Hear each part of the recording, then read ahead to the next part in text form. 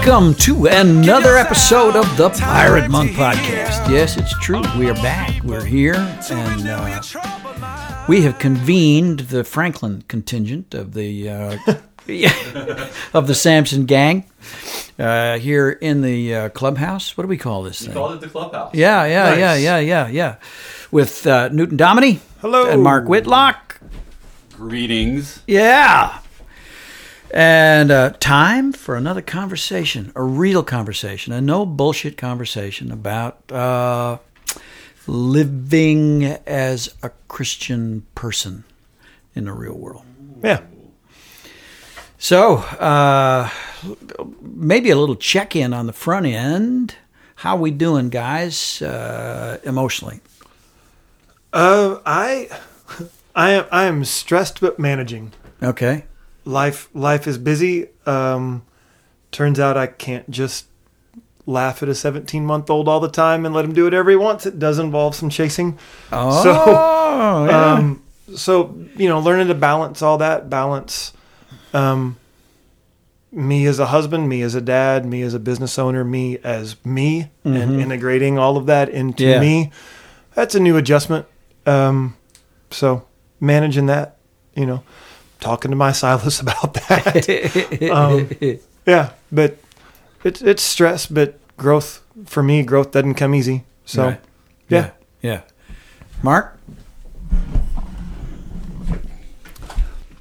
Well, I'm battling my old friend, that's the wrong word, my old nemesis of fear. Mm-hmm. Blending families is really, really hard. Yeah. And it stirs up a lot of history and a lot of past and a lot of present and a lot of challenges. And so I'm afraid. I'm mostly afraid of slipping into my worst pattern, which is, okay, well, if what I'm doing isn't working, then what I did for so many years, which didn't work either, was to find the right costume and mask and the right persona to pretend to be, mm-hmm. so that everybody will be happy and content and like me, and there will be so much less conflict. Of course, mm-hmm. I haven't done it yet. I haven't broken out the fabric and the armor to craft a new costume and codpiece yet, but I'm tempted to do so. Mm-hmm. I'm tempted. So I'm battling that and trying to wrestle with that. And I've conscripted a new Silas, so to speak. The main Silas I've had for most of my journey.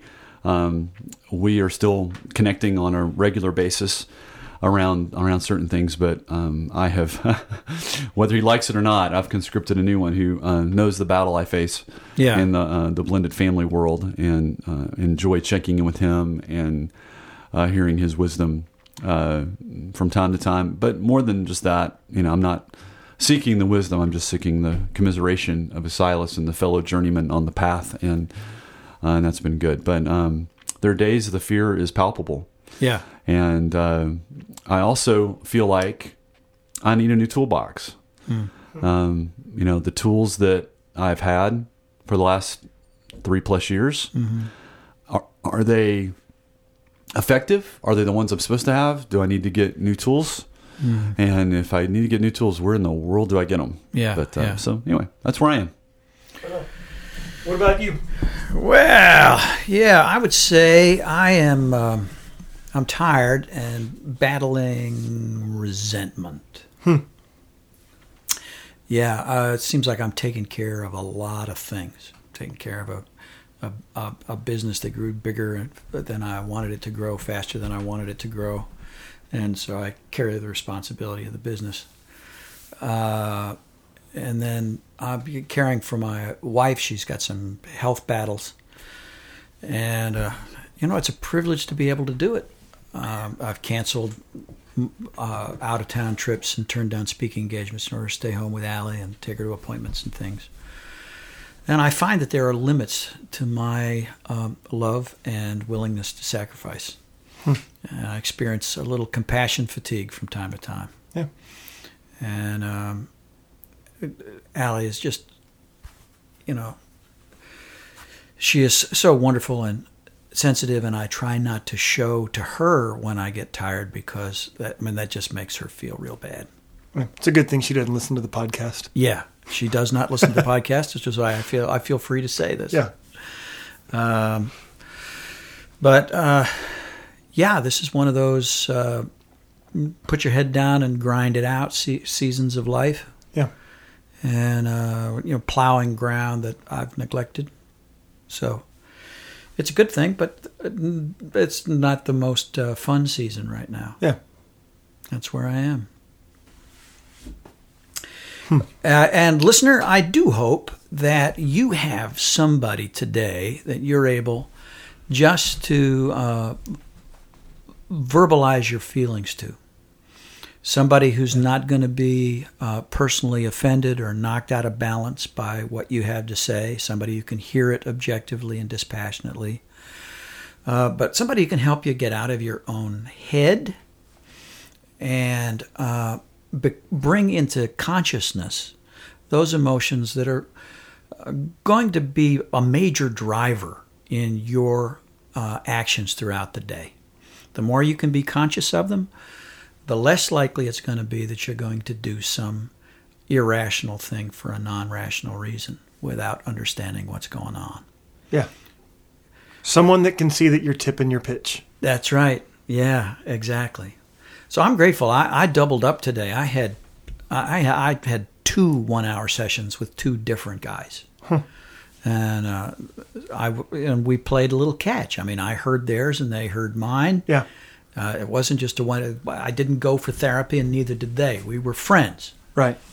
And those 2 conversations this morning gave me a double chance to gain my balance and then not come home and stew in resentment or self-pity and poison my day or burden my wife with my crap. Yeah. Yeah. All right. Well, on that light note, let's take a quick break. Maybe you can fire up some music to change the mood here, Mark. We'll be back in a moment here on the Pirate Monk Podcast. As long as I remember, it's always been the same.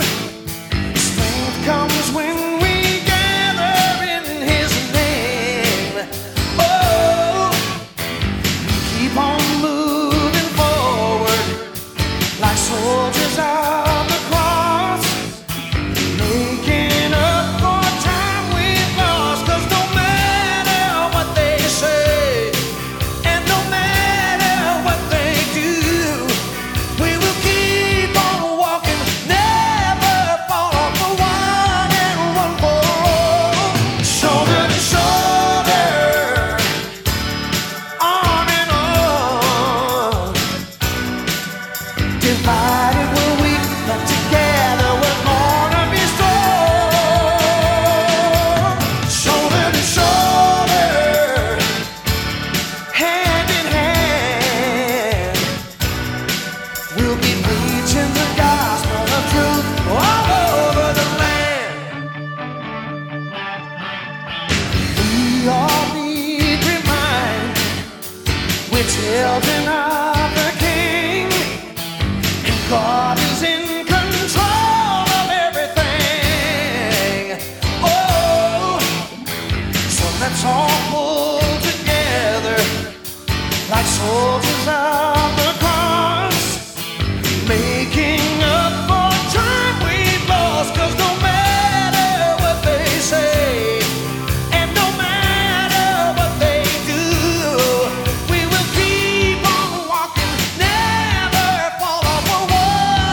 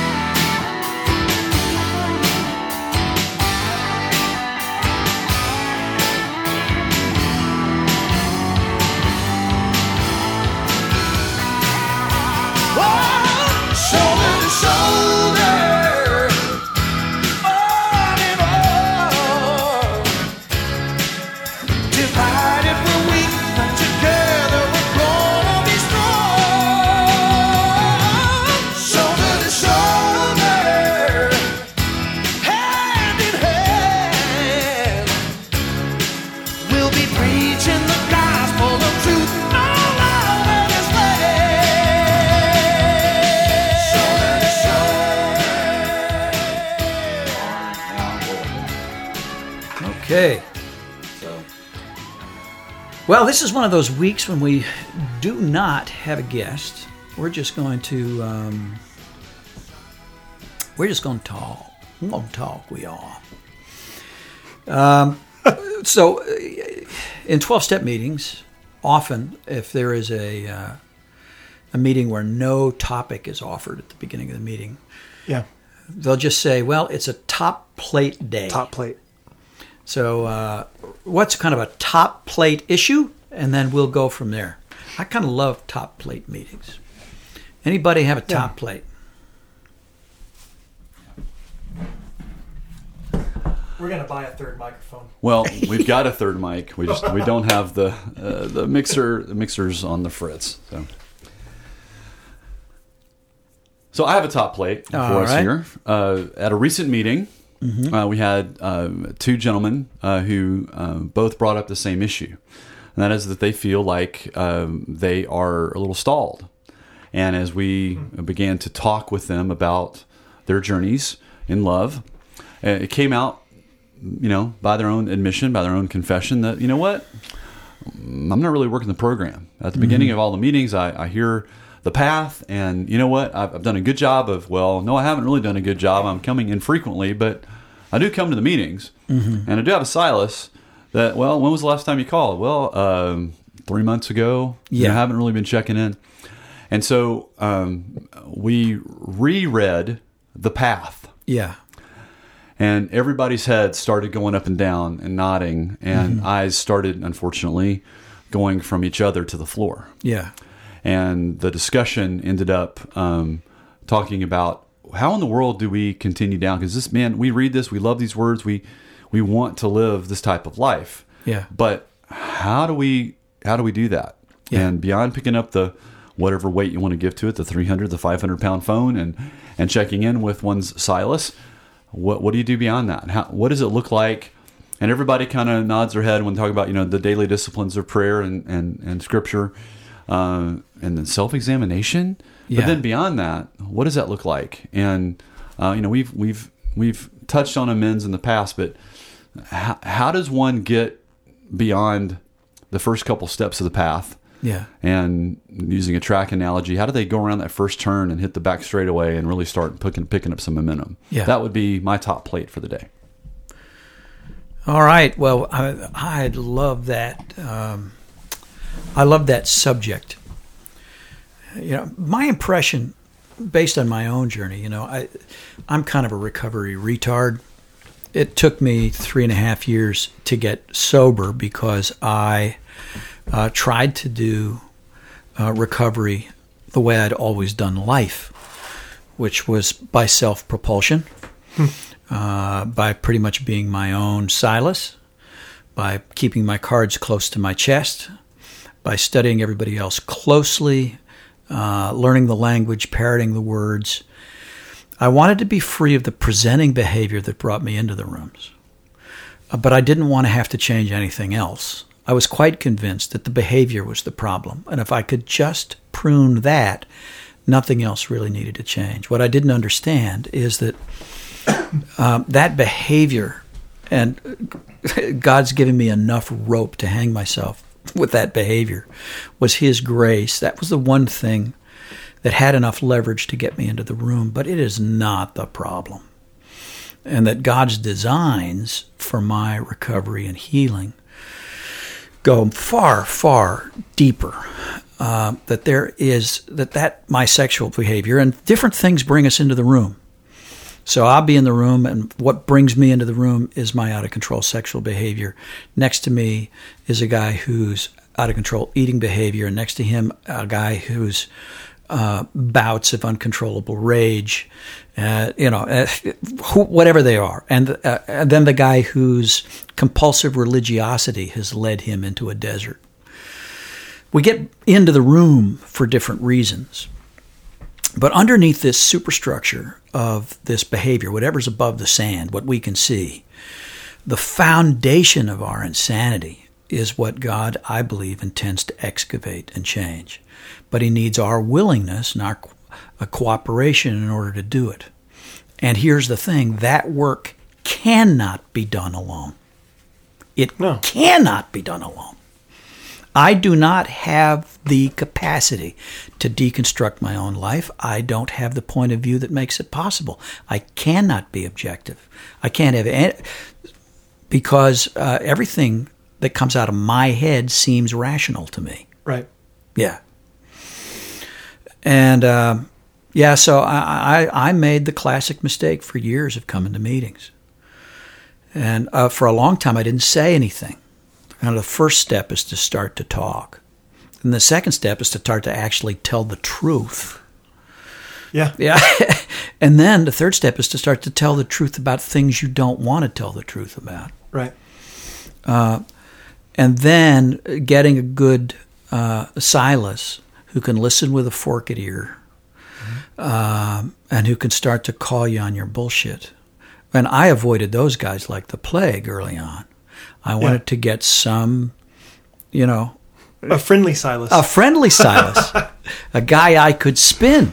Yeah. Yeah. And I'm still not a good Silas because I still have got an awful lot of conflict avoidant wiring that has not yet come out. And that's a part of my sickness, that conflict avoidant part of me is what helped to drive some of my acting out. Right. So if I'd get upset with Allie, rather than face what I'm upset with, I would get back at her in ways she didn't know. Right. Right? Rather than address the conflict, I'd go passive aggressive and sometimes very indirectly. Yeah. But I do find that as I go on a little longer, I am somewhat of a better Silas. I'm getting cranky and a little bit abrasive. And actually, biblically, abrasive is a pretty good term because what is fellowship supposed to do? As iron sharpens iron, that's an abrasive process. Yeah. And if we are not being somewhat abrasive with each other, we're not sharpening each other. Yeah.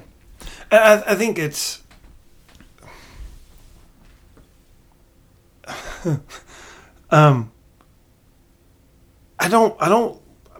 Samson, the guys in Samson, the guys in New Adam, they are my friends. Mm-hmm. I don't wish I had to go. Yeah. I don't go to the meetings. Really, yeah. I don't wish. I mean, I look forward to Monday nights, but I don't. I wish that it was different. I'm glad I have a community, but I wish that I hadn't been driven to that out of need, And so for me, I don't want to call my Silas. Yeah. I'm way more comfortable hiding. Yes. Than I am being known. Yes.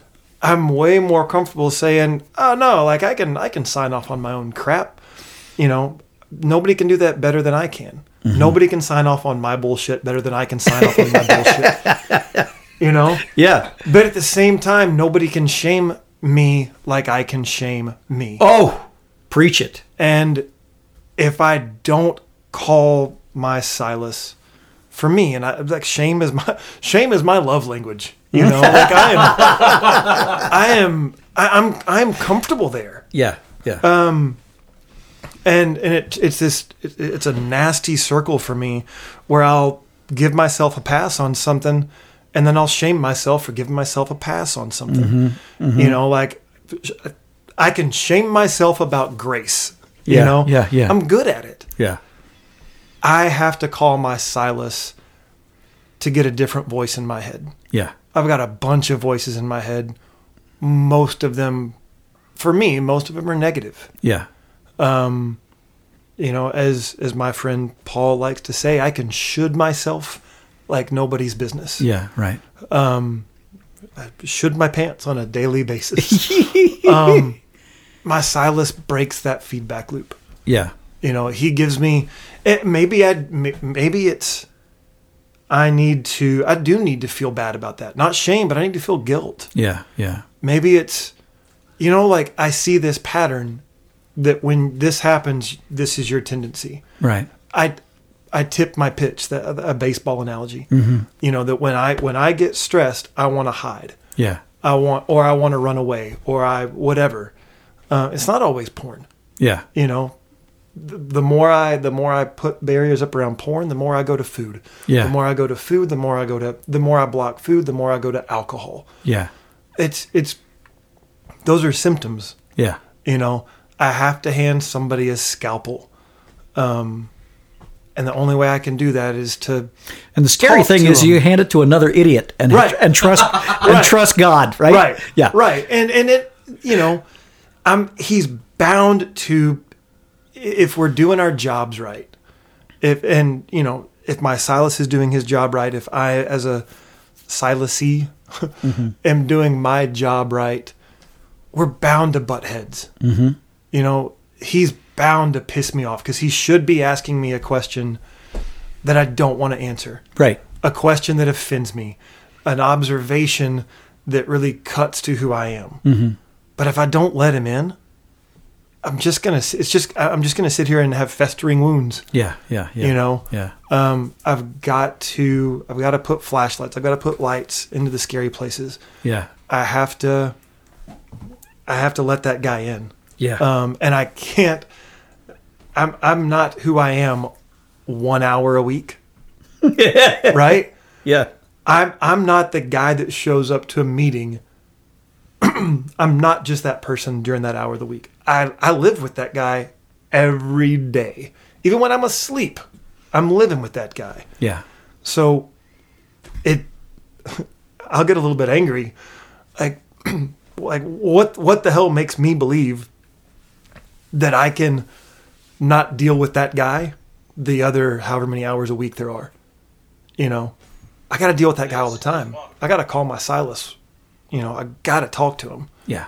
Because I'm me 24/7, and I can't manage me in 1 hour a week.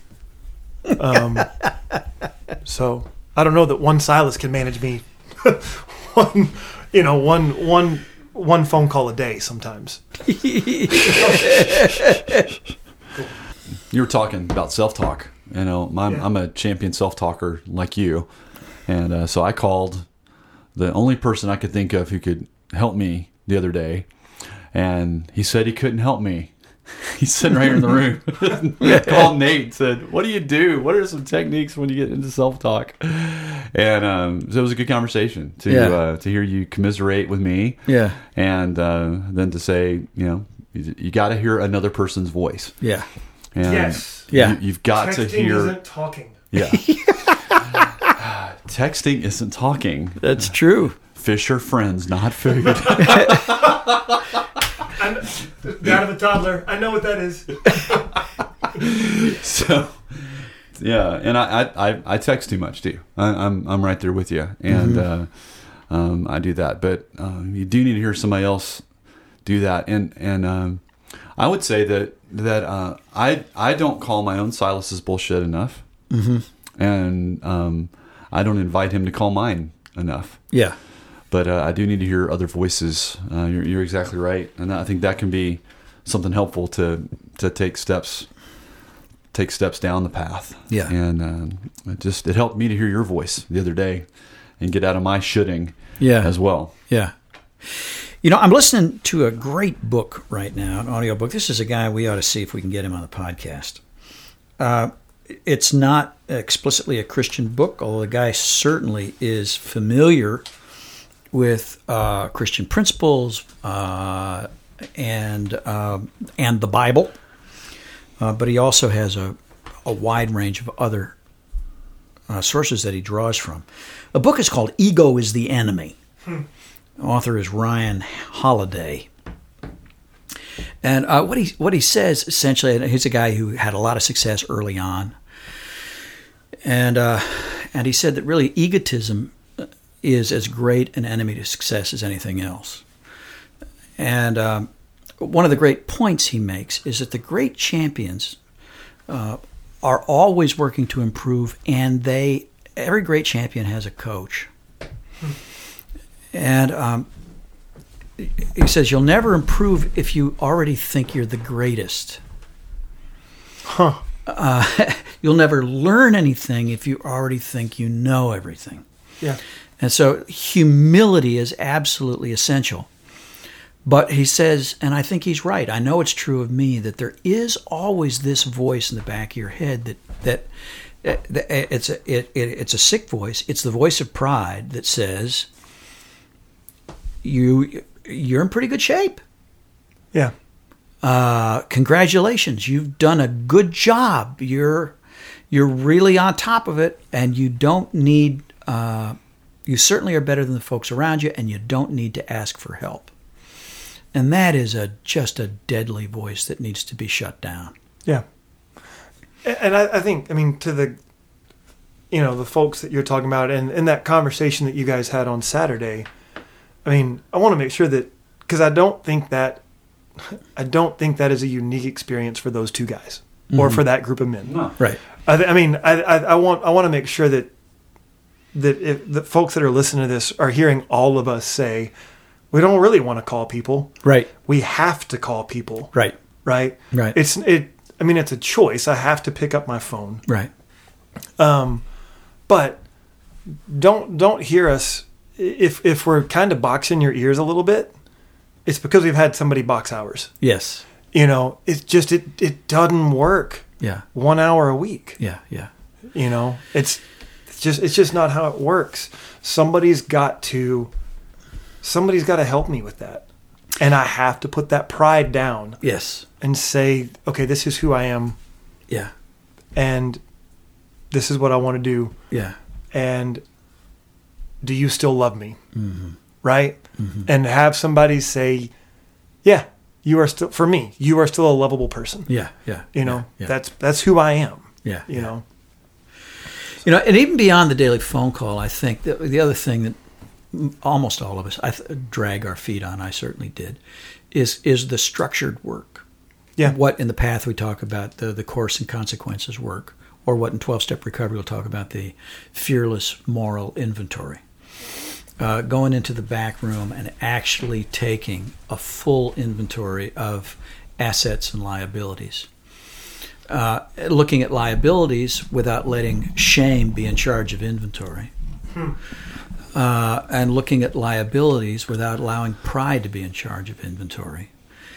And then allowing somebody else to go over inventory with us to give us an objective evaluation of exactly where we stand.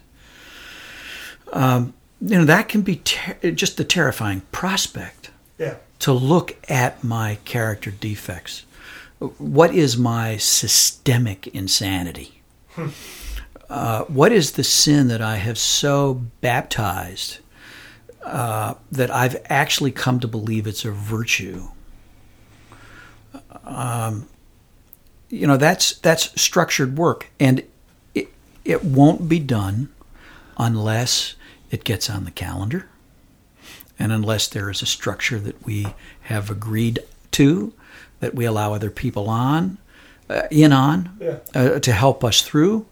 Otherwise, it'll go all vague and amorphous, and we'll give it a pass and tell ourselves that we've done the inventory when all we did was open the door, look inside, turn the light on, turn it out quick, and say, well, I remember one of my first Silases thought that as I was describing my course and consequences, I would type it and send it to him.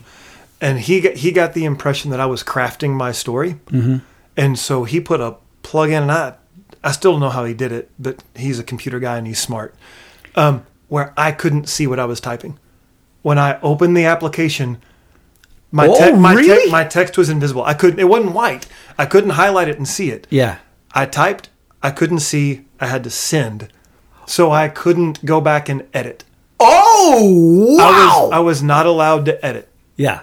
Like I didn't just write in pen. I wrote in in bombs. Yeah. I wrote, and it wasn't, I would argue that fearless is a hard word in that fearless moral inventory.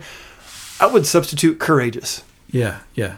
Be scared. Yeah. I don't want to show anybody this. Yeah. Right. I don't want to see it. Yeah. You're right. But do it anyway. Yeah. Okay, two things about what you just said. One, when I stepped in, I vomited as much fearless moral inventory as I possibly could into documents and 5-year chunks as I was advised to do. Mm-hmm. And so the scary part is, went through that with a trained counselor and worked through that and found some of my systemic insanity there. But what I've learned is that it's like archaeology. So an archaeologist goes in, and I know this is everything I know about archaeology outside of Indiana Jones movies, okay? Archaeologist goes to a site and begins digging and may go down, let's say it's 6 inches.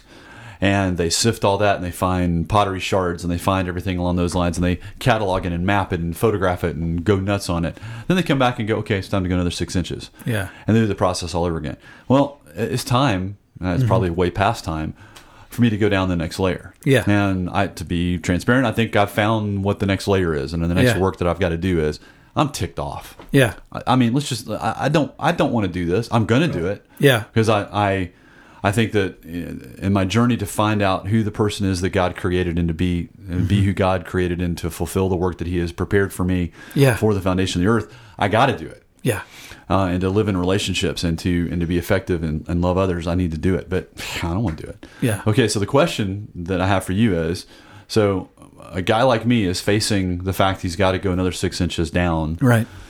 You just threw out a lot of stuff. You threw out, make sure that it's structured, make sure it's on the schedule, all that type of stuff. Yeah. You're sitting down with a guy at Starbucks who says, I need to do my next level of Fearless Moral Inventory. What steps would you give him to do it? Well, if we cannibalize some of the wisdom of the old drunks in AA, those guys would like to talk. They'll say, well, you got to get started. Let's go with what they'll sometimes call the 4 horsemen. Those character defects are the most common, typically do the most damage. It's a great place to start. Let's get the low-hanging fruit. Because although we're all unique, none of us is completely unique, and we do share some of these characteristics. So, standard advice is, let's begin with a resentment list. Let's own all our resentments against people, against institutions, against companies. And I know guys whose resentment list is run 4 or 5 pages. So that's horseman number 1? That's horseman number 1. Resentment is the number 1 offender, is the kind of the standard quote from 12-Step Recovery. Next, there'll be a suggestion to do a fear inventory. Things you're afraid of? Things I'm afraid of? Yeah. So, what are the many things that I'm afraid of?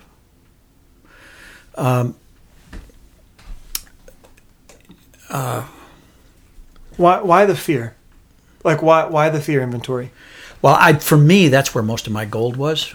Actually, resentment, for me, it's cool that I'm hitting resentment now because I buried that so deep that the first time I did my 12-step recovery, I could only own a very few resentments. Because in my mind, resentment is a sin, and I'm a saint, so therefore I don't resent anything. I forget every offense, and I bury it so deep that even I forget it's there. Yeah. Still there, and Right. eventually I'm going to have to unearth it and deal with it because it's still affecting the way I live life. Yep. Closer to the surface to me was fear. Now, I had hidden fear as well, concealed it because, a real man isn't afraid. But the truth is that fear was a primary driver for most of my behavior. So fear of rejection, fear of exposure. Yeah. Cool. So what's horseman number 3? They would say anger. To me, that's so. I think anger is kind of the classic horseman to chase. I like to swap out with some guys at least shame for that one.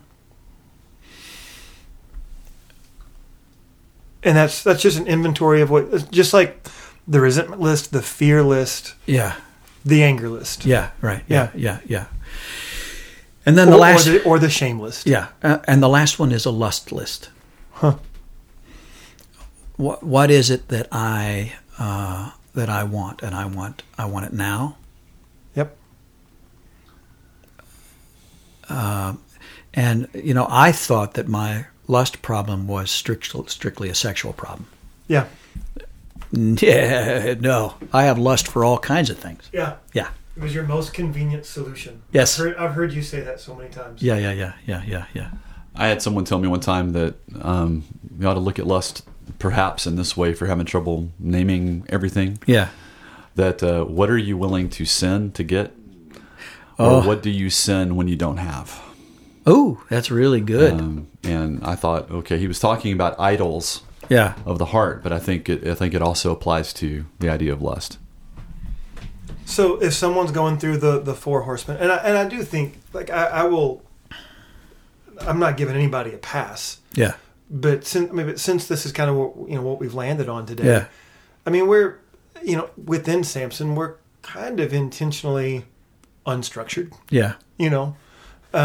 It's not like 12-step where there's, when I was active in 12-step, I mean, there were books that I would buy. Right. I Yeah, can buy this workbook and that workbook. Yeah. And if my sponsor said, actually, I like the NA workbook better. Yeah. So we're going to do that. Yeah. We don't have those same resources. Yes. So if someone's going through, and that's cool that we're borrowing from 12-step. Yeah. You guys are smart. Yeah. Right? Yeah. You bet.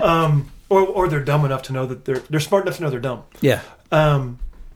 So going through that and just like one at a time, like just 1 week at a time or 1 day at a time, like what's... Yeah. I mean, when I'm taking a guy through the path, because I was trained in 12-step recovery, I'm mentally always working the 12 steps anyway. Yeah. And when I teach walking lessons, I actually use a 12-step model more than the 7-stage path model. But I'll typically ask him to do one of those horsemen a week. And if he's skated on a week and what he's given me is something that he just spun out in 10 minutes and quick scrawled down, and it's pretty clear after our conversation that there are whole dimensions of this problem that he's not thought about. And we'll say, well, let's do this again next week. Make sure we do it as thoroughly as we can before we move on to the next one. And then... And my job, I kind of have, right. As a friend, I've got kind of these two roles. And I think you've spoken to it well, Newton. On the one hand, I need to be abrasive and push him and make him uncomfortable. At the second time, I need to shield him against shame. Right. Yeah. Yeah. I think, yes, that's it. Yeah. This is who you are. This is who you're not. Yeah. This is what you've done. This is who you're not. And this is not anything that any of us can do alone. Right. And real quick, when we're talking shame, we need to remember that we're not talking conviction of the Holy Spirit. Right. We're not talking when we feel godly, for lack of a better word, godly shame. Yeah, right. But godly shame would be a baby, a toddler, who has overflowed his diaper and wants to be cleaned up, going to mom. Mm-hmm.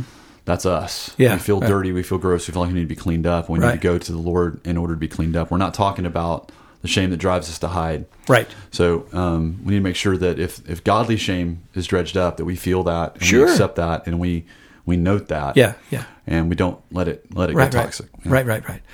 But we don't reach the stage that says, not that I've got a shitty diaper, but that I am a shitty person. Right. Right. Okay. So when if you were my Silas, right, we spend about a month going through the four horsemen, right, and then that gives both of us a ground from which to walk. It lets as my Silas, the things that I'm resentful about, angry about, the things I want, the things I'm willing to sin for. And then those daily check-in calls turn into sort of current state of events, not history. Right. And the important thing is that this is not self-help, self-improvement. We're not making promises to be better. This is confession and repentance. Right. I make it a point to sit down and pray with the guys that I'm walking with when we come to the end of these stages. And all that we do is we open our hands and we give God our confession, our our honest confession, as honest as we can be. Now, he sees the true state of affairs. Certainly, he knows Right. all. But we ask him to relieve us of these defects and to bring healing. It's his job to change us. Yeah. All of my efforts at self-improvement prior to recovery ended in abysmal failure and even more shame, because I don't have the capacity to heal myself or change myself. I'm still very much a person in process, and still, illustrate the effects of the fall in my daily living. However, my wife will tell you, and my close friends will tell you, that there has been fundamental change in me. And the amazing thing to me is that has been really effortless. The effort is in admitting the truth and surrendering it to God. Yeah. The hard work of change is something that he actually orchestrates. He is capable of giving me a new heart. Yeah. It's a gradual process. To use biblical language, we're changed from glory to glory. We are being transformed and conformed to the image of Christ. That's a gradual process, and it's spirit-driven. Yeah. Yeah. And what's interesting, I just pulled up the charter again, and if we look at the path, our discussion on Saturday was kind of interesting because we got stuck on the stuff about daily disciple. We got stuck on the daily disciplines of prayer, study, and self-examination, and yet the Course and Consequences work is in the step on the path prior to that. Oh, yeah. And so, boy, we can fall into our old religious traps of the daily quiet time or the first and 10 with God or all that stuff. Right. And yet, if we haven't done the excavation, right, if we haven't sifted and haven't identified, then maybe that the daily disciplines aren't there. And then let's talk briefly here in the few minutes we have left remaining about making decisions. Mm-hmm. You talk about trusting the body of Christ to make decisions and to talk through things. I mean, are we talking about what to have for dinner? Or are we talking about getting a new job? How do we trust the body of Christ in making decisions?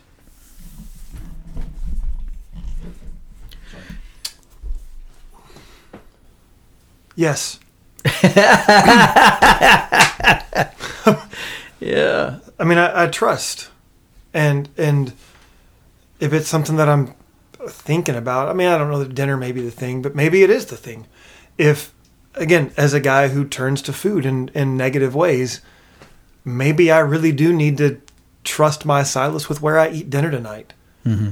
If Brooke is out of town and I've had a stressful day and I want to go get 2 Little Caesars pizza and eat that for dinner, mm-hmm, because that's what I do when I'm stressed. Mm-hmm. Maybe that's a decision I need to run by my Silas. Yeah. If it's, should I have another drink? I don't know. Maybe not. Mm-hmm. Should I go talk to that girl? Mm-hmm. Maybe not. If it's a decision, run it by somebody. But what a decision is. My Silas knows what a decision is. Yeah. I mean, that may be the most nonsensical answer, but I think it depends on you. Yeah. It depends on me.